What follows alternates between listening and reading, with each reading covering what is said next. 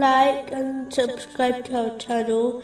Leave your questions and feedback in the comments section. Enjoy the video.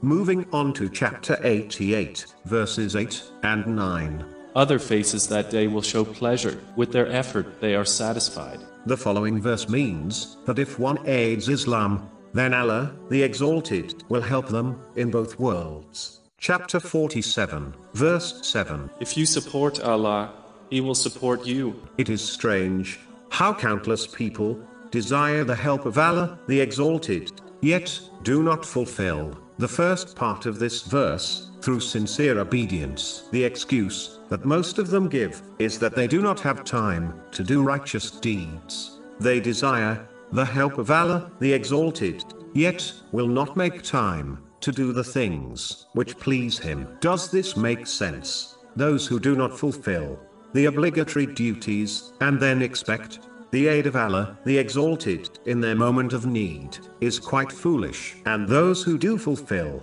the obligatory duties, yet refuse to go beyond it, will find that the aid they receive is limited. How one behaves is how they are treated. The more time and energy dedicated to Allah, the Exalted, the greater the support they will receive. It really is that simple. One needs to understand that even if they fulfill all their obligatory duties, such as the 5 prayers, only takes a very small amount of time in one's day. One cannot expect to dedicate barely an hour a day to offering the obligatory prayers and then neglect Allah, the Exalted, for the rest of the day, and still expect His continuous support through all difficulties. A person would dislike a friend who acted in such a manner with them. How then can one treat Allah, the Exalted, the Lord of the worlds, like this then? Some only dedicate extra time to pleasing Allah, the Exalted, when they encounter a problem,